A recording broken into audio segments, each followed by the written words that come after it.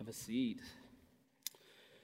I was recently made aware of a disorder that I had never known about before. I'd never heard anything about, didn't know anything about it. The name of this disorder is oppositional defiant disorder. And that's not something it's kind of a mouthful. I don't know anything about it until recently.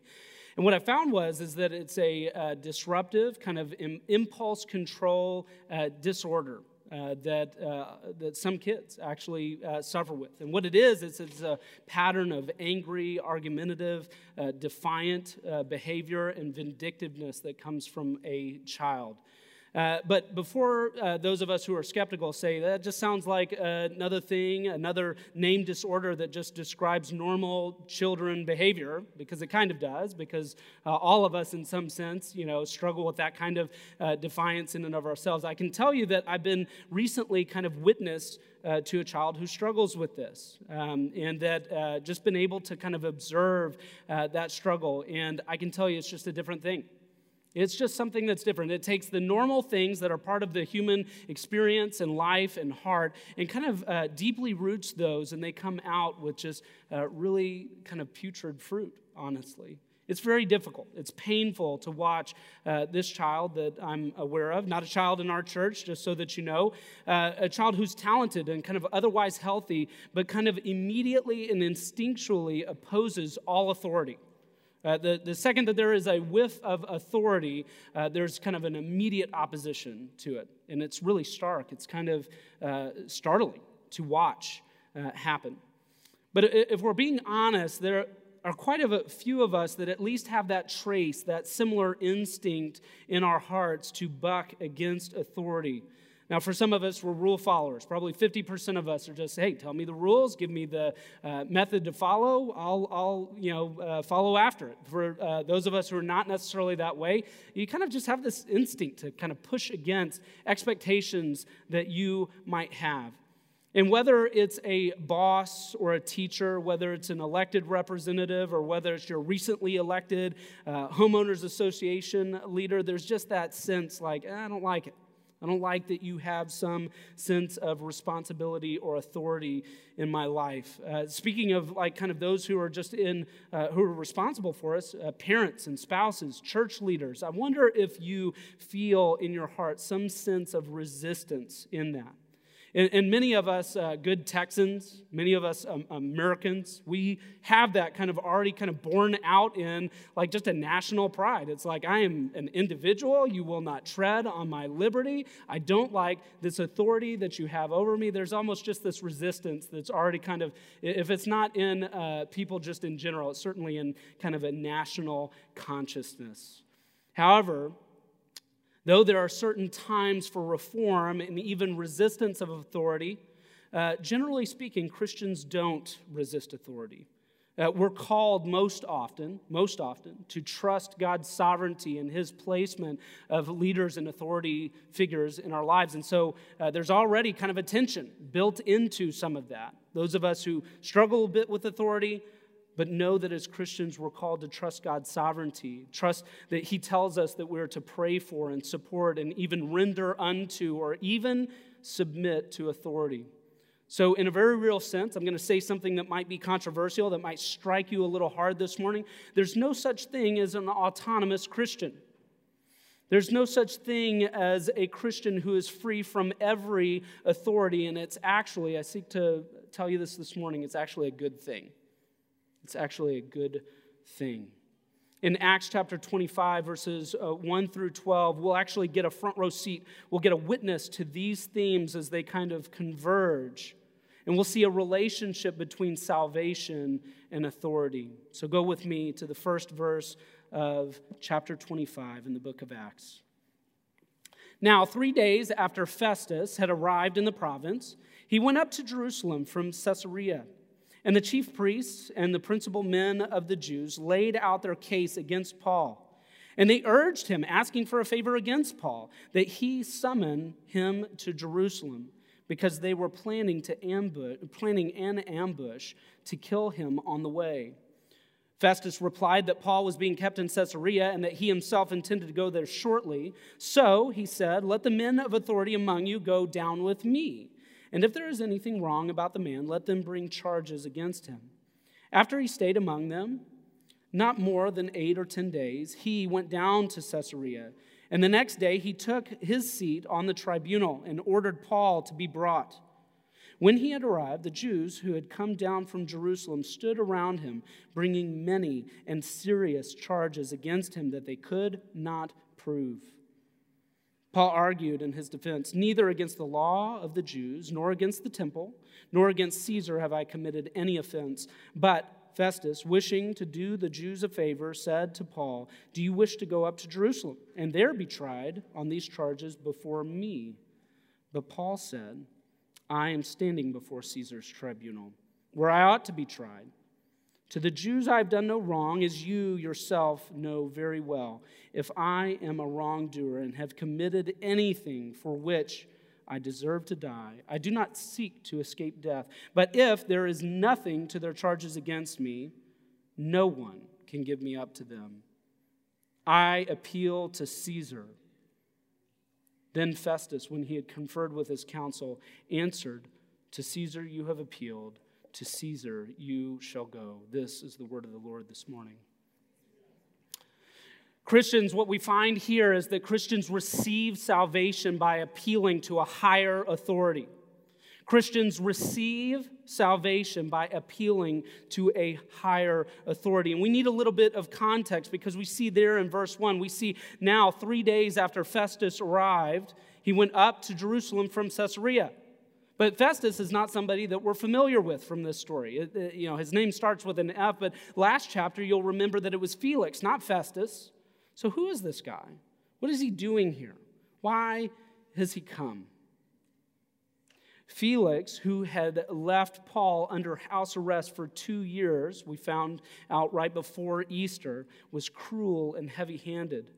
He, as the previous governor of the province, was actually recalled by the Senate of Rome. We know this through Josephus, the historian. He was recalled into Rome and there punished publicly in front of the Senate. And he was actually just lucky to escape with his life because he had been cruel. He had been heavy-handed with the people that were underneath his governance. He had been particularly cruel with the Jews, and there had been a lot of political unrest there. So Festus is now replacing Felix, and he knows that he has a very difficult job to do. The hornet's nest, so to speak, is already kind of stirred up. And he's there, and Rome is paying attention to what's going on in this province. So Festus gets there to his job, and one of the first things that he does is go up to Jerusalem. He goes up to Jerusalem to try to make some sort of peace. You're already kind of remembering a few weeks ago when we talked about the politics of persecution. You're understanding that he's in a tough place. He's got a lot of political unrest that he needs to make amends for. He's got a very difficult job to do.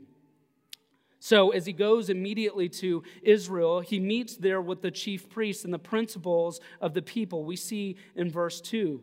He's there meeting with the people that he needs to meet with, and you might be tempted to think that they had forgotten after 2 years all about Paul. But you see that, literally in this passage, it's talking about 3 days in, he did this. After 8 to 10 days, he did that. Almost immediately, the Jews bring up Paul. It's crazy. Paul's been literally under arrest. He's been there in custody. He's had some little bit of liberty. He wasn't like a full-time prisoner. He had the ability for some of the Christians to be able to attend to his needs. But we know that Paul is not a problem for these Jews, and yet it's one of the first things that they mention. So you might be tempted to think that they had forgotten all about him, but you would be wrong. What we find is that there is a normal pattern to these things. And I want to step away from the text real quickly to address this, okay? If you've been with us through Acts, you might be like, man, this is like the third time in just like the last couple of chapters that Paul has been persecuted, that he's faced persecution, that he's been wrongly tried and kind of condemned, and he gives this defense, and he's always giving the same defense. And he's speaking about the same testimony that he has and the same gospel, and you might be tempted to think that this text really doesn't have anything new for us this morning. What I can tell you is that they couldn't be further from the truth. That pattern, that normal pattern that we see here is actually going to tell us something very specific about the gospel. So there are kind of three things that lead up to this appeal to a higher authority. It is the tireless pursuit to persecute. It is the same charges and same defense. And it is the fatal favor that is asked for. Let's talk about the first thing in verse 2, the tireless pursuit to persecute. It says this: the Jews went up with him and they laid out their case against Paul. They urged Festus, asking for a favor. Again, they were planning to ambush him and kill him on the way. That's something that we've heard about before. And what you need to know is that this ambush that would have happened, it wasn't just going to take Paul's life. You have to understand something about what would have happened. If the Jews had gotten their way, if they had asked for this favor and Festus had said, yeah, bring Paul on down. Do you remember how Paul went? He went underneath the coverage of hundreds of Roman soldiers. He wouldn't have been brought maybe back in quite the same way, but he certainly would have had a contingency of soldiers like surrounding him, bringing a prisoner down for a special trial. You start to get the picture of what's happening here. The Jews would have been laying an ambush for him, and it would have been a suicide mission. If you want to understand how much they hated Paul, how much they hated the gospel, you need to understand that this was something that they were asking for so that they could ambush him and lose their lives. Have you ever believed in something or hated somebody so much that you would have been willing to literally let go of your life to accomplish it? That's the kind of hate that they had. They were tirelessly pursuing persecution of the way, specifically of Paul. That's how committed they were. That even after 2 years, they were willing to die to do the deed. We get an idea that they weren't just trying to protect their power anymore. We've mentioned that before, that the Jewish leaders were wanting to persecute Paul because they just wanted to retain power. But you get the idea that if somebody is literally willing to die, that they're not as interested about their power anymore.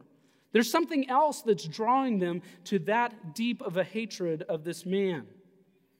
It's because he's toying with their worldview. He's toying with their way of life. As he goes and he writes these messages, even from prison, they're seeing throngs of people flock to the good news of the gospel, and they hate it.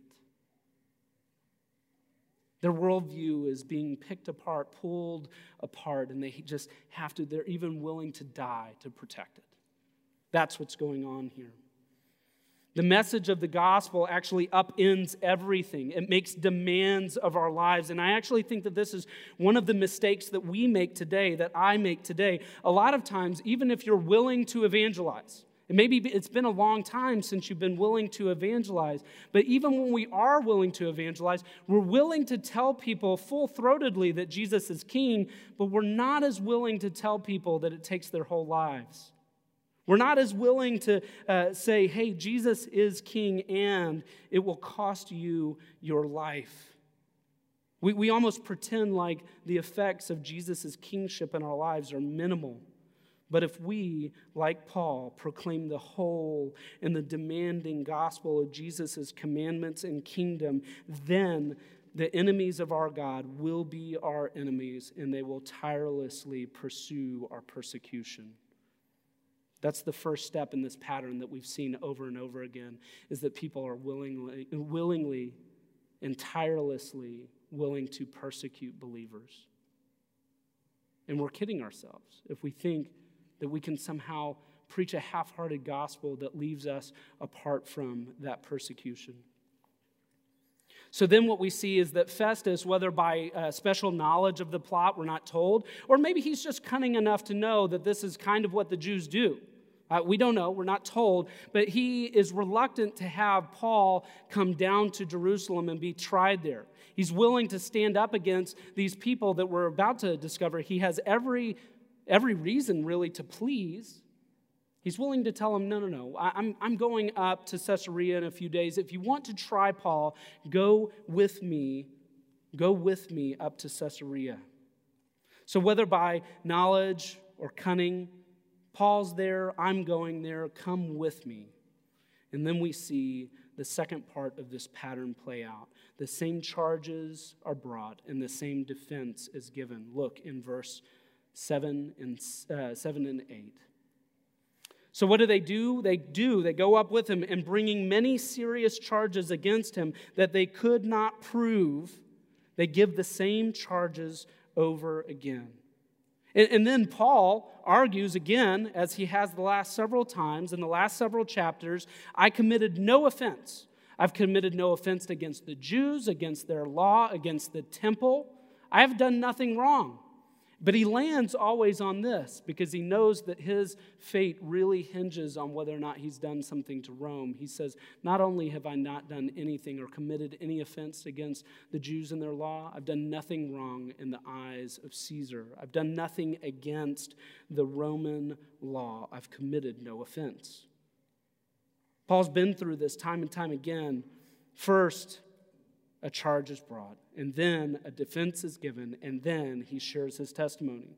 So we're supposed to be covering the whole chapter this week. It's long, and we've been through Paul's description of his testimony, how he met the resurrected Christ on the way to Damascus, and how he was blinded by the light, and about how everything changed when Jesus spoke to him. So we've been through that before, but we see that pattern played out even here in front of Festus, in front of Agrippa, in front of Bernice. You can go on to read about that, but it fits into the same pattern.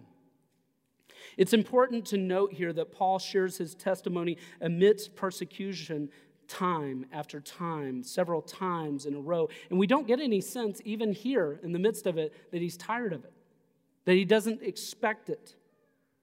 It's important here to notice that he sees a purpose in it. That it's necessary to tell and retell the gospel, and he expects it. A few years ago, a well-intentioned person actually at City Church says, and I've heard this, some version of this a lot of times. You come into a gospel-preaching church, and we preach the gospel. And they say, hey, we talk a lot about the gospel. But what about all of the other things? What about all of the other stuff? And here's the truth. That's a valid critique. We will never, ever, ever be a church that does not proclaim the gospel. But there are parts of our worldview that we need to discuss, that we need to round out. There are things that need more depth and more context for us. So we can't go on only being a church that just tells and tells and retells the story of the gospel to the exclusion of everything. But also, if we're following Paul's directive here, we must always tell and retell the gospel. We must always tell and retell. If you're wanting to come here and always hear a new message, what I will tell you is that we want to be a church that is giving you a fully or very robust, very holistic view of the entire Christian life. We want to do that, but we will always have as the beginning and the end the gospel of Jesus Christ. So if you're wanting something other than that, this is not the place for you. And I'll just be bold to say it. We're always going to be like Paul, telling and retelling the gospel story. So much of the Christian life is a rehearsal of the gospel. One of the first books that I read when I maybe not came to faith, but when I became serious about my faith for the first time, about sophomore year of high school, the first extra biblical book that had any grit, any substance to it was a book, I think written by Jerry Bridges. I haven't read it since then, but it was a very formative book called The Discipline of Grace. And the whole thesis of The Discipline of Grace was that the entire life of a Christian should be one of telling the gospel to themselves over and over on a daily basis. And you might think, man, I feel like a good year of that probably brings you to the end of the gospel. And it doesn't. There's always a part of the gospel that has new application for us, that it can dig a little bit more deeply, a way that the gospel pulls back a layer and exposes or digs through the floor, the basement of who we thought that we were, and reveals a basement beneath that. The gospel is so deep, and it is by a discipline of grace. It's by that discipline of telling and retelling the gospel over and over again that we can live this life, not just in obedience to Christ, but abundantly. There is no end to the gospel. We must be disciplined to preach the gospel to ourselves and to others. We must be fluent in the way that we are able to apply the gospel. We must be disciplined in our recitation of this mighty meta-narrative, this story that we cling to, that we must have pushed into us, that we must have come out of us. So much of the Christian life is a rehearsal of the gospel. So we see this pattern start in the tireless pursuit to persecute, and then we see the same charges and the same defense mentioned, but finally we come to the fatal favor, what I'm calling the fatal favor. Several times in the last few chapters, we've seen favors being asked of Rome. The Jews were asking for favors. They knew that Festus was there. They knew that they may not have had the political authority, that they didn't have the military might to usurp Rome, but they knew that they could make life miserable enough for Festus, that they were asking for favors, and knew that there was a pretty good chance that they asked just in the right way, pretty please, that Rome just might give them what they were asking for, that Festus might have just acquiesced to what they were asking for. See it with me in verse 9.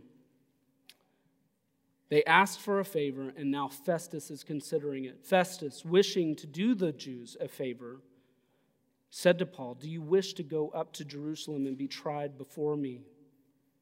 Now, we aren't sure that Festus knew about the plan, but here's what we do know. We have enough information about his motivation, and his motivation was to please his constituents. It was to take all of the fires that had been started by his predecessor and put blankets over them and try to quell them. If he could have sacrificed one man, if he could have sacrificed just a little bit of righteousness, a little bit of justice, and had this one man go down to Jerusalem so that he could have more peace, more of that Pax Romana that we talked about a few weeks ago, maybe it would have been worth it. It's a fatal favor that they're asking for. Festus was willing to sacrifice justice. He was willing to sacrifice the life of a Roman citizen to win the favor of the Jews. And here's the point. I mean, some of us might go, I get it. Yeah, I see why some politician in that time and day would do that. Here's the truth. We see that kind of unrighteous exchange all the time. We see unrighteous decisions made all the time for sordid gain. And it's not just confined to the halls of our politics. It's in our offices. It's in our testing rooms. It's in our houses. It's with our roommates.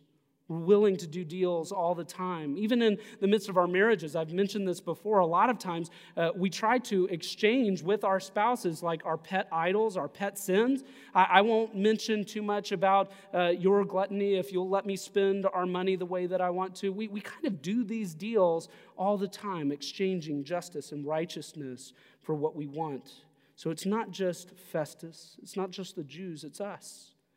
And it is a Christian responsibility to do righteousness and to prize true justice. It is our job as Christians to be holy and to model holiness in this world. However, if we're working along through the course of our lives thinking that we won't encounter injustice, you're just painfully mistaken. If you think that you're not going to be confronted with situations where it is just lose-lose, you're going to lose a friend if you don't lie along with them or if you don't continue the gossip. You're going to lose your job if you say something about a boss who's hiding money or mistreating employees. We're put to these kinds of decisions all the time. And what we need to do is, rather than entering into unholy bargains, we need to see Paul's boldness and to call out unrighteousness when we see it, just like he does here. Why? How do we see it? Paul knows his rights as a Roman citizen. And though he was hesitant to use them for the last 2 years, he also knows God's promises and where God has promised to take him, and that's to Rome. So we see this pursuit to persecute. We see the charges and the defense. We see this fatal favor that is asked. But finally, in verse 11, we see an appeal to a higher authority. Read verse 11 with me. Verse 11 says this: If then I am a wrongdoer and have committed anything for which I deserve to die, I do not seek to escape death. But if there is nothing to their charges against me, no one, not even you, Festus, can give me up. I appeal to Caesar. Then Festus, when he had conferred with his council, because he knew that there was a lot riding on this decision, this man has taken advantage of his rights. It's similar to if somebody was read their rights and they have the right to remain silent and the right to an attorney. You see a person there being interrogated and they say, hey, I need my advocate. And the police can keep on talking, but they have to let him have access to that advocate. He appeals to a higher authority. There's nothing to the charge. No one can give me up. I appeal to Caesar. Paul has rights, and though he's slow to exploit those rights, though he's slow over the course of those 2 years in prison that he's been unjustly held, his life is now hanging in the balance. His trip to Rome is on the line, and Paul realizes what he's got to do. He's literally appealing. He's appealing to Caesar. I wonder if you've ever appealed to anyone before. Maybe not in a legal sense. Maybe you had a boss that was doing something wrong, and you had to appeal to a higher authority. You had to go to HR, you had to go to their boss just to let them know that there was something illegal or something illicit that was happening, and they just needed to know about it, and you appealed to them. That's one of the reasons why we even have a justice system that is set up this way. You are capable, any one of us, of being dragged into a court at any time, whether a civil or criminal thing. And if you have been unjustly accused, there's no guarantee that you will not receive an unjust punishment or an unjust conviction. But in this country, we have the ability to appeal that decision. If we know that we are righteous, we can appeal. If we believe that a wrong has been done, we can appeal. There's nothing different happening here. Paul appeals and appeals and appeals, and this is his final appeal that he takes to Rome. My very last class in college, I had a very storied history in college. It was not great. I was married. Sawyer and I had just started our married life together. I had promised her dad that I would be graduated by the time that we got married, and I broke that promise because we set a date, and then I didn't get the chance to take the class. But I took the class that spring, and what happened was I was in a really demanding class. I didn't show up for the thesis. I didn't get the syllabus, and so I didn't know all of the ins and outs of the class, but I had proven that I had known just enough about what was going on to earn an 86 before the final in my class. So I had an 86 average, and you're thinking, oh, that's not bad. I was never going to class, and at the final review, I was called up. This was like a huge, one of those stadium-style classes, and I heard my name called out after the review. I need Chris and this person and that person to come down, and what had happened was I had missed so much class that the teacher called me down and just said, hey, by the way, you're going to receive a 2-grade decrease in your overall grade, which was not good because this was one of my final classes. I had to make a C. I couldn't just skate by with a D. And this teacher had been just awful. Tons of the students had really disliked him. I figured out mathematically that in order to receive more than an 89.4, I had to make a 100 exactly on the test. And so for the first time in college, I studied. And yes, that is probably nearer to the truth than it should be. I did study. And you know what? I made a 96. And you know what that professor did? He gave me that grade. And he filed it in, and I literally, to the grade, to the decimal point, made a 69.4 in that class. And he put it online, and I couldn't believe it. I went and I appealed. I went to the first, his kind of, director over, and they said, hey, you had the syllabus? I was like, I didn't. But he said, they told you what was happening. I went to the dean. Nothing I can do. I had appealed the authority. And so I went back later in the fall to apply for graduation. I was already enrolled in this other class, and essentially I was told, like, oh, you can apply for graduation. Why didn't you apply for graduation now? So I had this one class, and like, no, you got an 89. What? What had happened was I had appealed to that dean, and he had had so many other people complain about this teacher that they had fired him. He was using like way outdated data and like all this. It's not worth even the story. He had been an awful professor. They fired him, and the dean had reinstated my grade. And then in a final swing of justice having to do with my college career, never let me know about it. Didn't even know. So I appealed, and I had the ability to actually be made full in my grade. Probably didn't deserve it. But I appealed, and someone listened. I appealed to a higher authority. Christians do not have to be antagonistic or defiant to authority. We can actually indeed appeal to a higher authority, and it's good. And what we see is Paul appealing to that higher authority, and what does he get? Verse 12, to Caesar you have appealed, to Caesar you shall go. He's saved. Paul is saved through his appeal to a higher authority. I wonder if that just sounds familiar to you. I wonder if this morning you see this pattern that is happening and it just sounds familiar to you. I wonder if it sounds like the story of the gospel. I wonder if it sounds like Jesus to you. They persisted to persecute the Christ. It's the same pattern. They brought charges against the Christ. They asked for a fatal favor from the Romans about our Christ. And Christ made a final appeal. I want to drill into this so that we can just suck the marrow out of it this morning. Matthew chapter 26, it says that the chief leaders and scribes and rulers actually, they were not just persecuting the Christ, they were conspiring. They said that they were doing it by stealth. That word is mentioned in the ESV, that they were conspiring in stealthy ways to crucify the Christ, to kill him.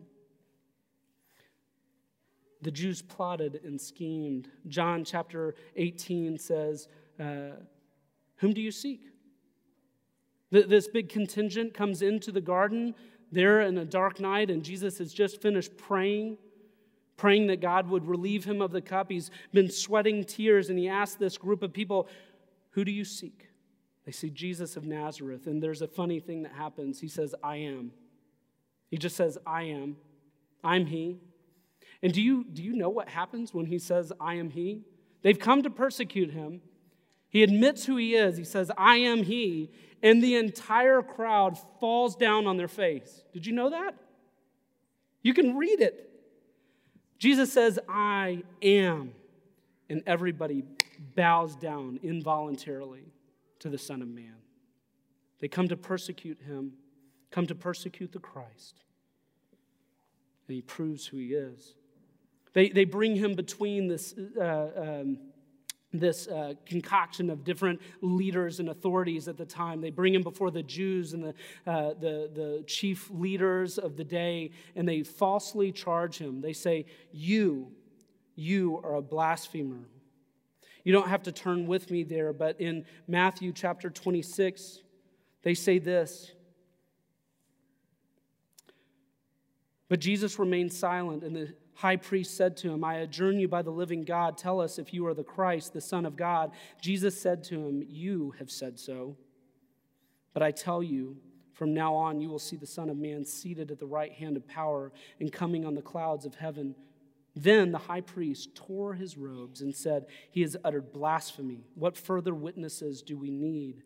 You have now heard his blasphemy. What is your judgment? They answered, he deserves death. Then they spit in his face and struck him. And some slapped him, saying, prophesy to us, you Christ. Who is it that struck you? And of course, he knew. This was not the only time that he was asked. He was asked this by Pilate. He was asked, who is it that you are? And he says, you said it. There's this pattern at the very end of Jesus' story when he is being tried, and they say, "Are you the Son of Man? Are you the Son of God? Are you the Christ?" And he said, "You've said so." There's a pattern. He's persecuted. His charges are being brought forward to him, and he gives the same defense. "You said it. That's exactly who I am." And finally, a fatal favor is asked of the Romans. Very briefly, in Matthew chapter 28, we actually see all of this coming together where the Jews do not have the ability to crucify Jesus. They have to ask somebody else to do the dirty deed, and so they've asked for this fatal favor. And they send him off to these different Roman rulers, and they don't find any fault, and they try to get out of it, and they say, "Hey, listen, do you want Jesus or do you want Barnabas? Or Barabbas, sorry." And they choose Jesus. They've conspired with these Romans to execute the Son of God. The persecution of Christ, the charges of blasphemy, and then the fatal favor. And when Jesus is facing this fatal favor, when he's being crucified on a cross, what does he do? He makes an appeal of his own. He makes an appeal of his own. my God, why have you forsaken me? Into your hands I commit my spirit." He's making an appeal to God. We see this gospel pattern actually borne out in the life of Christ. And there in his dying words, he makes an appeal, my God, why have you forsaken me? Into your hands I commit my spirit." I want you to imagine this. I want you to imagine that you were being unjustly charged, tried, convicted. You're sitting there in the midst of death row. You've been charged and you're going to face execution. And there at the last minute, I want you to imagine that on death row, you get word of a stay of your execution. They found out that you were innocent, and I want you to imagine the relief in that moment. You've made your appeal to the governor. He's heard you, and you are saved. Here we see the exact opposite happen. Jesus makes his appeal to the higher authority of God who is in heaven, and for the first time ever in his perfect relationship with God the Father, there is silence. Utter, cosmic, deafening silence, and then he is dead. But it's not that the Father didn't hear the appeal of Christ. It's not that he didn't hear the appeal of Jesus on the cross and be completely deaf forever. He sees the appeal that is in Jesus' innocent blood, and he answers finally in the resurrection. I want you to see something with me. I want you to see that those who are guilty can actually make an appeal to God for their sins by the blood of Jesus Christ, and that they can make an appeal for life in his resurrected life. Here's what we have to understand, beloved. Here's what we've got to get. Here's what we need to see in the text this morning, Christians. You must see that you receive salvation by appealing to the higher authority of Christ. This gospel pattern that worked out for the death of Jesus, his appeal unheard, works out for us, for our righteousness.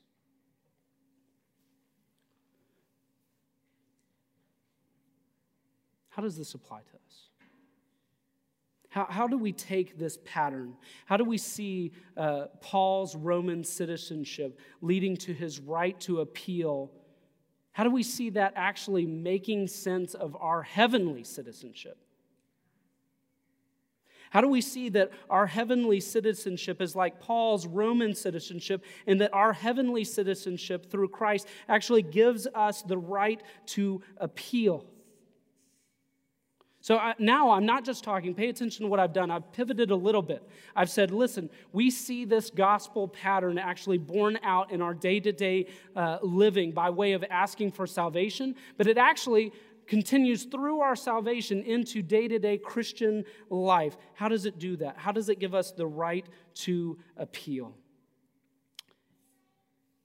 Well, first of all, it teaches us something about how we use our earthly rights. If Paul was reluctant to use his earthly rights until they were necessary, then we should maybe be reluctant to use them too. But here's the question. If we have heavenly rights and a heavenly citizenship, should we be reluctant to use those? And the answer is no. No. When you have sinned, confess that sin and then appeal to the Father in Christ for salvation. When you have sinned, appeal to the Father for righteousness through Christ. I want to give you another couple of examples here. For plenty of us, we know in our hearts that we have appealed to God and that we are saved by grace through that faithful appeal. But how does that apply when we still feel guilt and shame and condemnation for our sin? I wonder if you're like me. You know, in kind of this big overarching way that we've been justified in our sin, that I don't need to worry about my sin, but I still carry the shame with me. Then we can appeal to the righteousness of Christ.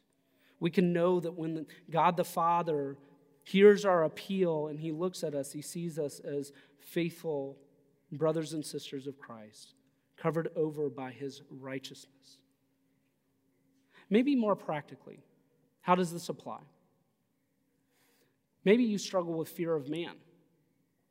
You're afraid of people being against you. You're afraid that you said the wrong word and now that person hates you. You maybe did something against another person. You sinned against them. And it's just eating you up inside. It's keeping you up at night. It's dividing you and keeping you from being restored in relationship to that person. How does the appeal apply there? We appeal to our status as sons and daughters of the mighty Father. And here's what that does for us. You might think, that doesn't seem to really help me in the midst of my fear of man. Here's what it does. It takes the stinger out. If you have a perfect, loving relationship with a heavenly Father, and there is disintegration, distortion in a relationship here on earth, and it causes you to be anxious and fearful, what do you have to fear of that person? If the greatest being in this entire universe loves and cares for you, why are you filled with anxiety about brokenness in a relationship here? You can have confidence. You can make an appeal to the everlasting Father and have confidence. Maybe for you, though, it's more of the monotony of life. It's just, man, I'm going to school. I'm taking a test. I'm getting up the next day. I'm doing it all over again. I'm studying. I'm doing the books at my business. I'm, putting things online. I'm changing a little bit of copy. I did it yesterday, and it's just boring. I'm changing a diaper. I'm washing the dishes. I'm going to my job. Whatever it is, that's the monotony of life. Here's what you need to understand. If you have made an appeal to God the Father, you've become an ambassador. You've become a reconciler. You are an ambassador of the King. And you are on important state affairs. You're helping build and reveal a kingdom here on this earth. That's what the appeal gets you. It gets you the confidence that the things, even the minutia, the monotony in your life really does matter. Truly matter. Everlastingly and eternally matter. It turns everyday chores into heavenly things. Finally, maybe you're feeling depressed. You're feeling weary. Before we gathered here this morning, our team got together and we just prayed for one another. We asked, hey, what kind of appeals do we just need to make of God? What kind of things do we need to ask him for? And several of our people just said, I'm feeling weary, just wrung out, maybe even a touch of depression. You can appeal to God to remind you that you are in a kingdom of life and light, even when it seems dark and depressing. That's how the appeal matters. Making routine appeals to the truth will cultivate the assurance of God's goodness, and it will give you assurance of your salvation. Finally, I just want to say this. Salvation comes by an appeal to a higher authority that is Christ. We do not say, I appeal to Caesar. We say, I appeal to Jesus. And when we appeal to Jesus, we are saved. But so too, the daily sanctification of a Christian is a joyful appeal to Christ. I want to pray very briefly that would be true for you this morning. Bow with me. Lord, we do not appeal to you by the name of Caesar. Indeed, there is no other name under heaven and earth by which we can be saved. We appeal to you in the name of Jesus Christ. Father, would you help us to know for sure how our appeal is taken up by you. And Lord, that you give credence to the name of our Savior, Jesus.